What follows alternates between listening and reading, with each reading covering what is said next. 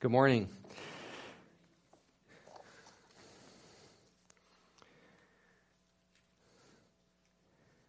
We're going to talk about James today. I love James. He's so blunt and so straightforward. And it's almost impossible to not get what he has to say to us. So I would be willing to bet money, not that I bet money as a normal habit, but I would be willing to bet money that every single person here could tell us a story about another person who is a hypocrite.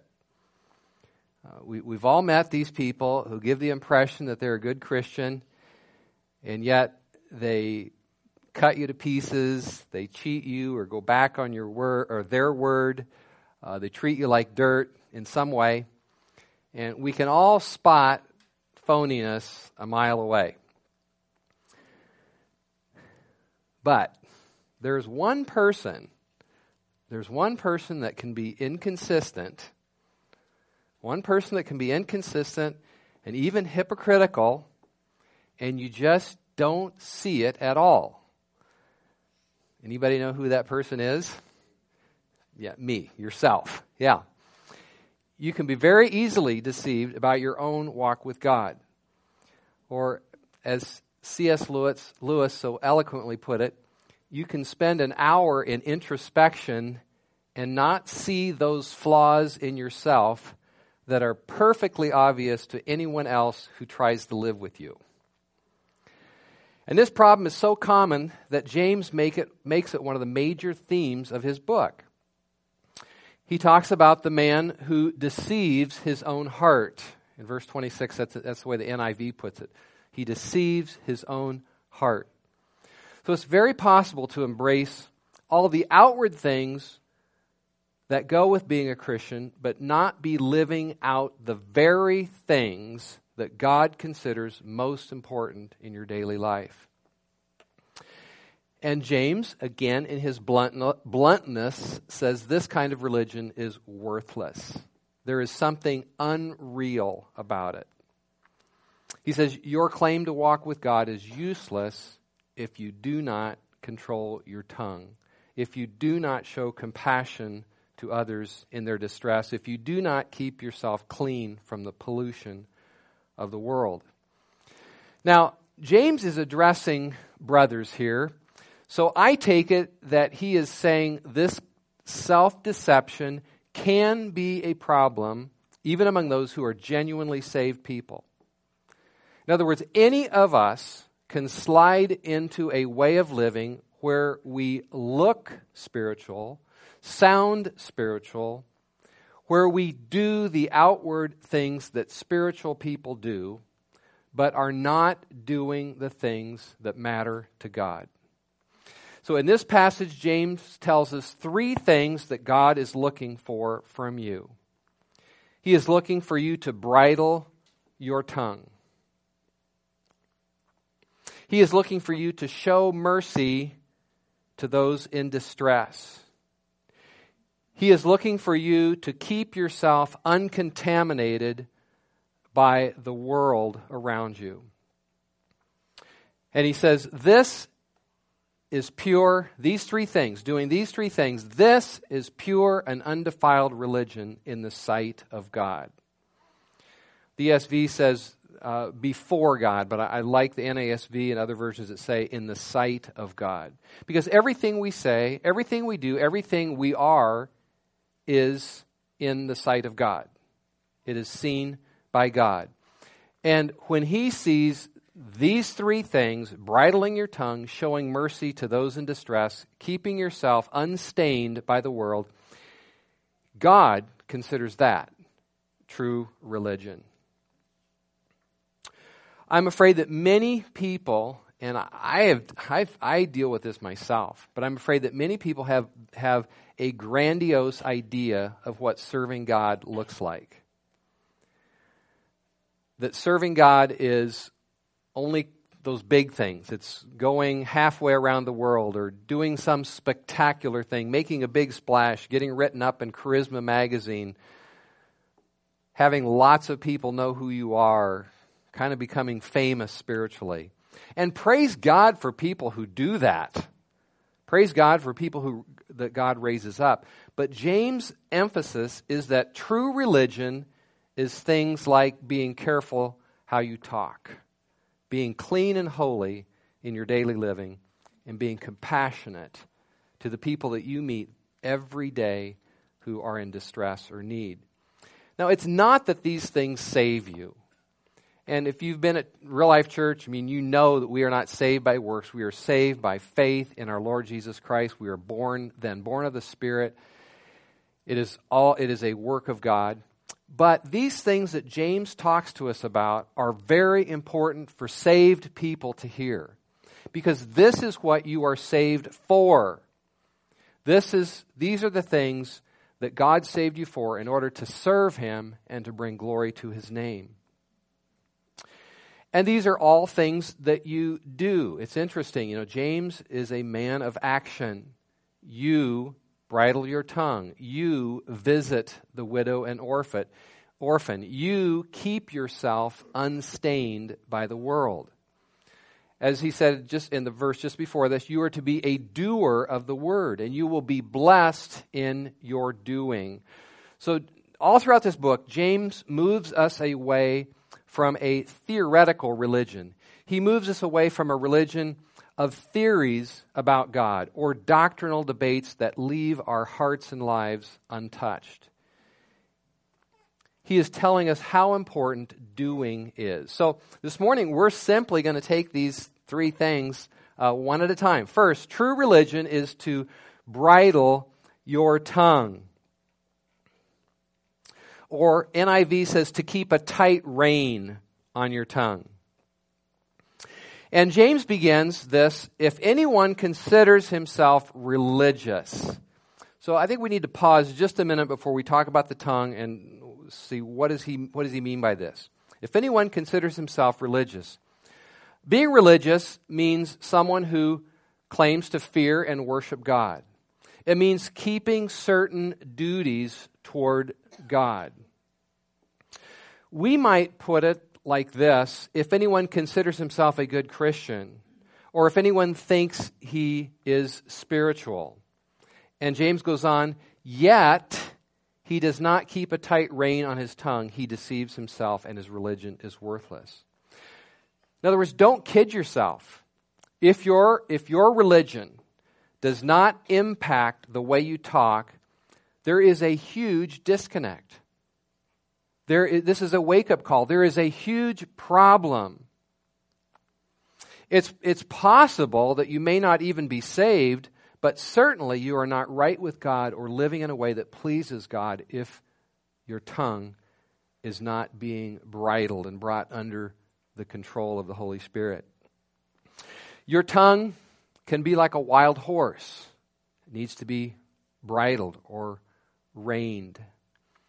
True worship of God is to bring your tongue into submission to God. God loves to hear us sing praises, but you may show more worship by refraining from slandering someone or by not complaining about something. A.W. Tozier said, the whole life must worship. That's a statement that's always stayed with me. The whole life must worship. So you see, we don't worship. I loved our worship this morning. I love that song, Befriended. Man, that is my favorite. Befriended by the King of Kings, by the friend above all friends, astounded, it's your gospel beckoned me. I love that. I worship that. I just got lost in it. But if I enjoy that, I worship God in that, but I don't bridle my tongue and I come up and say something horrible or mean or cruel to you, or I swear or say some foul language or share a foul joke, my worship is meaningless. Worship is submitting your whole life to God.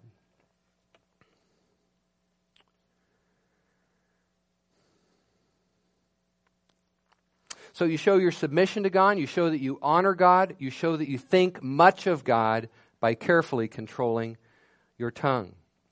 Or as somebody else put it, the true test of worship is not your ability to speak, but your ability to not speak. With your tongue, you can speak well of others, you can praise and thank God, you can encourage other people. Your words are the instruments by which you show kindness, love, mercy, and truth. I mean, what your tongue can do so much good. And, I was thinking about this. Certainly we do show love by our actions. But, if somebody brought me a really good meal just to bless me, and then they went and told somebody else at church that they thought I was a worthless bum as a pastor, I would not care one bit about that good meal. Words matter. Words can be like the sharp thrust of a sword, as it says in Proverbs. Words can be like a shot from a rifle that just puts a hole right through you. Your tongue can be used for slander, for scoffing, for ridicule, for sarcasm, for expressing disgust, for expressing impatience, for profanity, for coarse joking. And if you do not bridle your tongue in these areas, James says your religion is worthless. It's making no impact on you, and it's not of value or of no value to God. I've shared this story before, but I think it's very appropriate for this passage. A couple of years ago by now, I went into an auto body shop here in town to have some body work done on one of my cars. And as I sat in the lobby waiting, I heard the salesman that I was going to meet with. I heard him talking on the phone to someone in his office. I was out in the lobby, and he was using the most foul language, using the worst and the most four-letter words you can imagine. I was just kind of shocked. And then another customer who was ahead of me walked into his office, and this man who was using such filthy, ungodly language said, "Oh, hi, hey, I remember you from small group at church." And I just about fell off my chair. James would say that man's religion is worthless, or he is deceived. He has deceived himself. Jesus said, out of the heart the mouth speaks. So the real issue is to get your heart right. And that starts with being born of God. It involves turning to Jesus, coming to Jesus, repenting of your sins, putting your faith in Christ to save you, being born of His Spirit, letting the Spirit of God dwell in you. And then you begin a life of controlling your tongue each day, bringing it under submission or in submission to the Holy Spirit, and allowing the Holy Spirit to flow out from you in every way, including and especially through your words. Then you start to speak to one another in kindness and respect and love. Praise and thanksgiving replace bad attitudes and grumbling. As Ephesians 4:29 says, "Do not let any unwholesome talk come out of your mouths, but only what is helpful for the building for building others up, according to their needs, that it may benefit those who listen." And so it's not only James that addresses this. The Apostle Paul says, do not let any unwholesome talk come out of your mouths. So if you want to know one way that you can worship and serve and love and honor God today, this week, is to not let anything unwholesome come out of your mouth. All right, number 2. True religion is to show compassion for those who are in trouble or in distress. Verse 27, pure and undefiled religion in the sight of God is this, to visit orphans and widows in their distress. So the worship that God accepts as pure and faultless is to visit orphans and widows, to show mercy to the most helpless, to those who are in distress or in trouble. Bob Diffenbaugh said, the real test of religion is how one who is strong deals with those who are weak. So that's a question for us. How do you treat those who are weaker? How do you treat those who are weaker? Do you take into consideration their trouble, their distress, their weakness, their need? Or do you just brush them off, not wanting to be bothered or troubled. James tells us that mercy that lacks religion is a self-deception, just like a religion that doesn't bridle the tongue. Psalm 68:5 says, God is a father to the fatherless, a defender of the widows. God sets the lonely in families. So all through the Scriptures, we see that God is especially interested in the helpless, the defenseless, in those who feel left out, in those who are left out, in the lonely, in the brokenhearted. This is what God is like. And if we are truly His children, we will be like that too. We will take an interest in these people. And I praise God for so many in this church that have done so much especially in this area of taking care of unwanted children, embracing foster care and adopting. Thank God. That is true religion.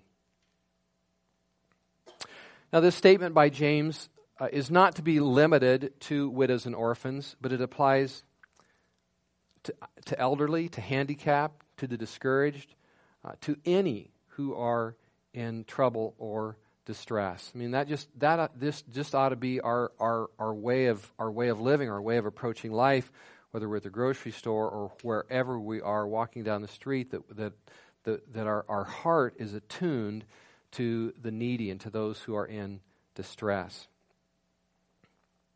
And the word visit implies more than just a visit.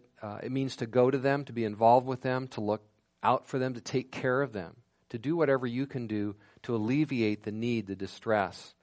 The NIV says to look after the orphans and widows. So this means that you and I need to reach out beyond our own family, maybe beyond our own circle of people that we're comfortable with. We need to reach out beyond our own kind of people.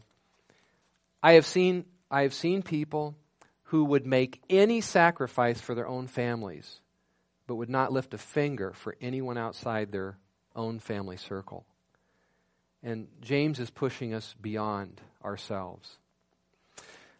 There is that kind of thinking. You've heard the saying, bless us for and no more. I mean, it's kind of humorous, but sometimes our thinking gets that enclosed just about around our own. I remember listening to a message. I was driving down the street sometime. Don't listen to a lot of Charles Stanley, but I happened to hear a message that he was giving, and it was on love. It was a message on love, and I'll never forget one very simple statement. He said, "Do you love anyone outside your own family?" It's a pretty good challenge. It is right and godly for you to care for your own. In fact, you must care for your own. But James says true religion will move you beyond your own self to the widows and orphans and those who are in trouble and in distress. But there is another kind of error that you can fall into.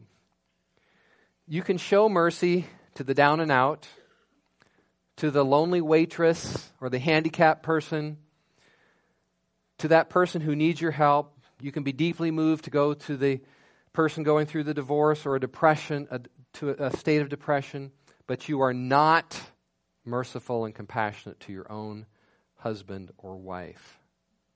Or you may ignore their emotional needs or their need for companionship or communication. Or for young people,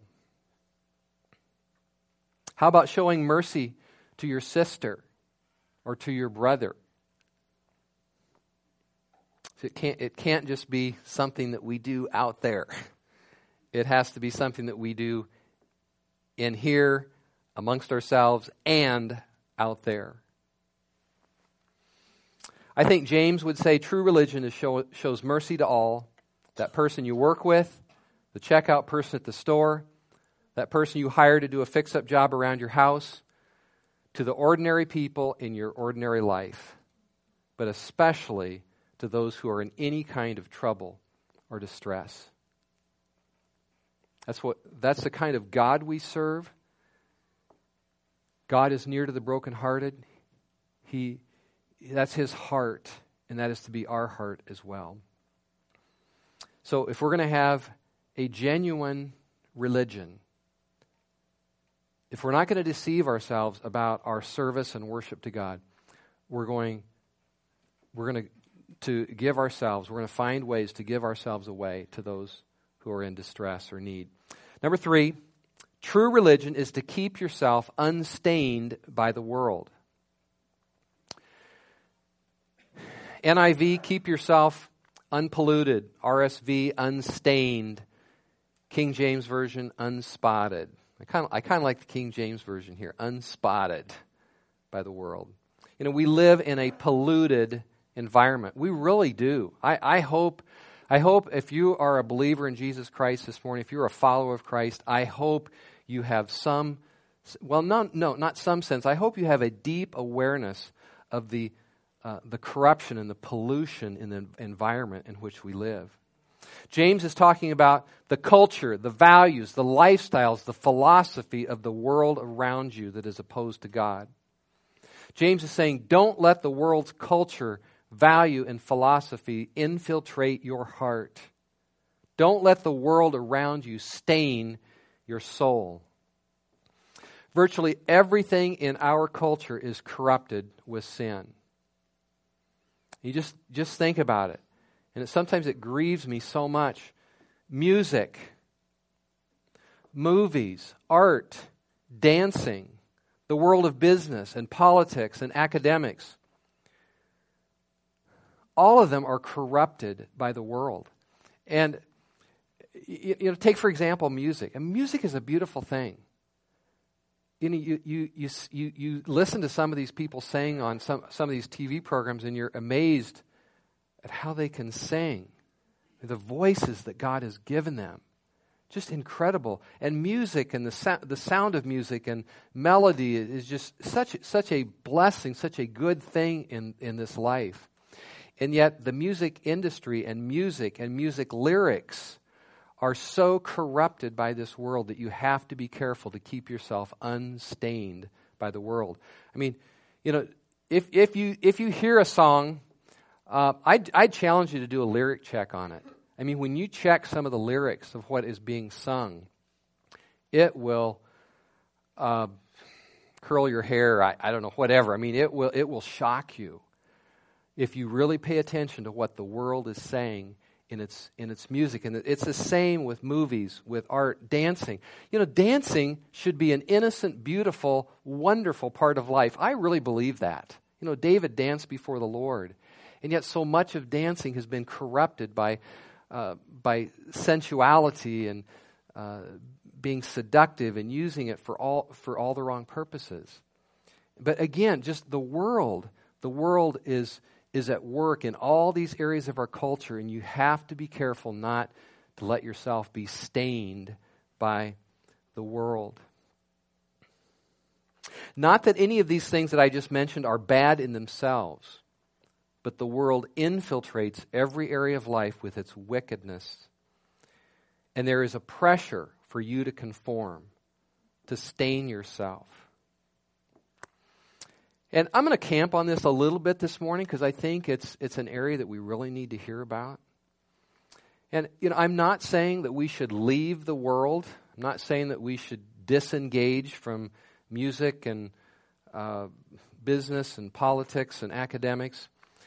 In fact, Jesus prayed, I do not ask, in his high priestly prayer in John 17, Father, I do not ask you to take them out of the world, but to keep them from the evil one. We are in the world, but not of the world. Or as James says, to keep yourself from the moral filth and the evil that is so prevalent. For example, do not be naive about what you are seeing on television. Do not be naive about the talk shows, the counseling shows, the psychology shows, the shows that tell you how to solve your problems, how to be happy, how to be successful, how to solve your emotional problems, your marriage problems. But the answer has nothing to do with the Father, Son, and Holy Spirit, or the gospel of our Lord Jesus Christ. Beware of that. Do not be naive about the world's messages. I mentioned one of the things I mentioned that can be corrupted is business, and I've always loved something that C.S. Lewis wrote in Screwtape Letters.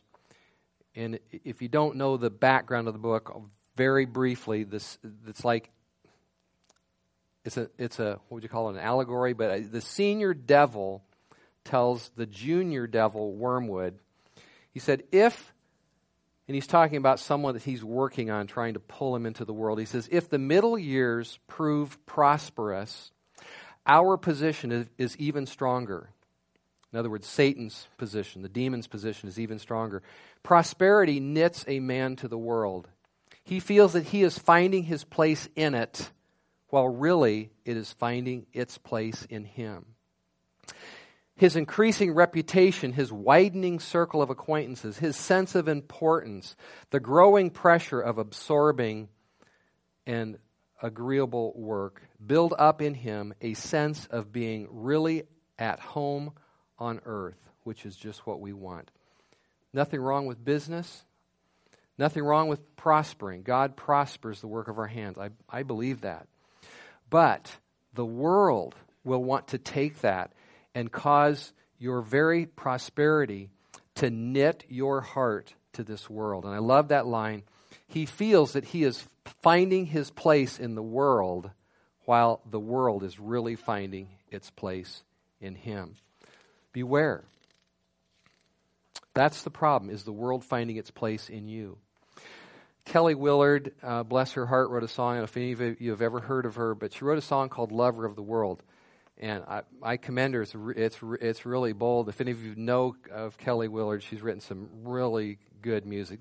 This is old stuff, though. It's not, it's not up to date. But she wrote a song called Lover of the World. And probably some of the names you won't get, but you'll get the message. But here's the words. Did you go to Kenny's concert? Can you dig my brand new car? Have you been to Jason's lately? And I don't know what Jason's is, but some kind of nightclub. Have you been to Jason's lately? Don't you want to meet a star? Have you seen the hottest movie? What's your favorite top 10 song? Well, it seems that's all a mirror. It looks to me like something's wrong. Lover of the world, you are the enemy of God. Whatever you treasure will someday rule your heart. Pretty bold song, kind of like James. Is there anything wrong inherently with going to a secular concert? No. Or buying a new car? No. I hope many of you get new cars at some point. Or is there anything wrong with liking a secular song on the radio? No. But when you start to value those things like the world values those things, when you start to believe what the world tells you is cool, you're in danger of being seduced by the world. You're in danger of being spotted or stained. Even in church, I could even added the world is infiltrating the church. It's become more and more acceptable for pastors to tell coarse jokes and use semi-vulgar language and sexual innuendo from the pulpit.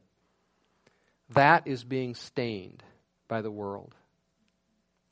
I heard a Christian radio personality yesterday, and I didn't plan to put this in the message, but just yesterday I heard a Christian radio personality say, I love Jesus and I also curse. Some people think a Christian, and this is almost a direct quote, the best I could remember. Some people think a Christian should not say the words that I say, but that's because they don't understand that it is a relationship, not a religion. I have no idea how he got the idea that a relationship with Jesus Christ gives him permission to use profanity. He surely has never read James. James would tell him that he has deceived himself.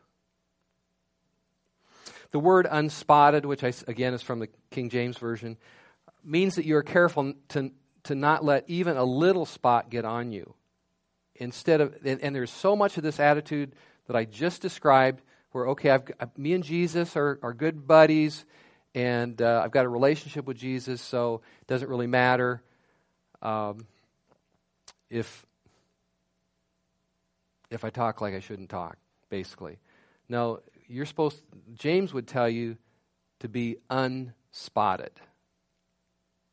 Unspotted. Careful to not even let a little spot get on you. You know, one of the things that I'm meticulous about is the walls in our house. I keep our walls painted. You know, I keep them touched up. The grandkids there on Thursday. A lot of times on Friday, I'm out with the touch-up paint. And one thing I do is I hate to get paint on my clothes. And there's this thing if I went home today to paint, I would just wear what I'm wearing. I have this, I don't know if it's probably a bad habit, but I normally paint in my good clothes. So I'm very careful with my brushes, very careful how much paint I put on them. And I'm really careful to keep myself unspotted. Because even just one glob of paint, like on a sweater or a pair of jeans like this, and it ruins them. You just can't get it out. And so James would say, every day you're walking through the world, and things a whole lot worse than a glob of paint can get on you. And so be diligent. I mean, maybe even be fanatical about being clean and unspotted. Now, when we use the word world, there can be some confusion.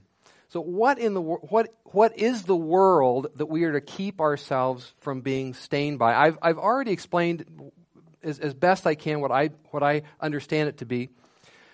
But some people might say, well, God created the world and he said it was good.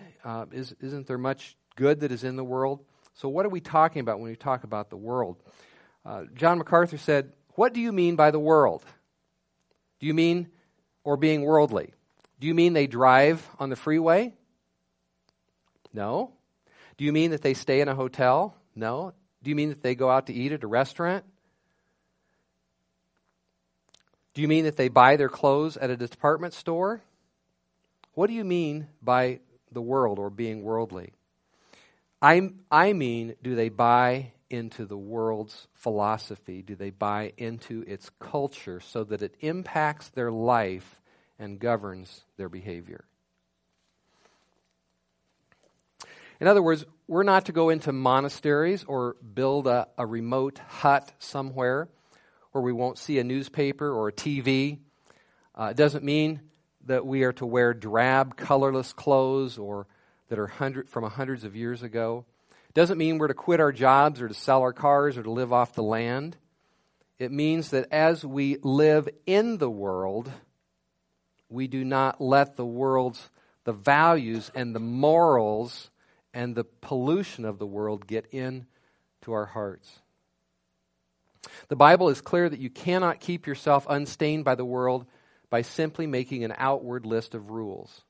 In fact, Paul said those who live by rules such as do not handle, do not taste, do not touch, in order to escape the world, are actually living by the very principles of the world. In other words, he says that's worldly thinking, to think that you can keep out the world by rules such as do not handle, do not taste, do not touch. So you can't just say people that have a certain possession are worldly, or those who don't or are not, or people who go to certain events are worldly and those who don't are not. It just doesn't work that way. It is a matter of being stained in your heart and your values and in the things that you love. Watchman Nee wrote an excellent book called Love Not the World. And I don't know if any of you want to dig into this deeper, highly recommend it. Love Not the World by Watchman Nee. He points out the fact that it would be so much easier if God had set limits, or if God had said, and this is a quote, "Stay within the bounds of that line and we will be safe. Cross it and grave danger threatens." It would be easier if God said it, put it that way. He doesn't. But where does it lie? We have to eat and drink, to marry, to bring up children, to trade and to work. How do we do that and remain uncontaminated? How do we mingle freely with the men and women whom God so loved as to give his Son for them, and still keep ourselves unspotted from the world? If our Lord had limited buying and selling to so much a month, how simple that would be. All who spent more than a certain amount per month would be worldly. All who spent less than that would be unworldly. But our task is even something far more simple and straightforward, namely to abide in the Lord Jesus Christ himself. In other words, the way to keep yourself unstained by the world is to remain, to abide continually in the Lord Jesus Christ. You see, here's the key. When you are born by the Spirit of God, when you are truly born again, when you come to know the Lord, there is a conflict set up within you and the world. There is a conflict set up between you and the world, and between the world and you. There's just something about it. When you come to Christ, when you enter that new relationship with God, there's something that all of a sudden you become estranged to the world. Paul said, I have been crucified to the world and the world to me. I have become dead to the world and the world to me. Or I think another way to look at it is that you don't love the world and the world doesn't love you. We have been transferred out of the kingdom of darkness into the kingdom of God's beloved Son. There are two different kingdoms with two different values, morals, and motives.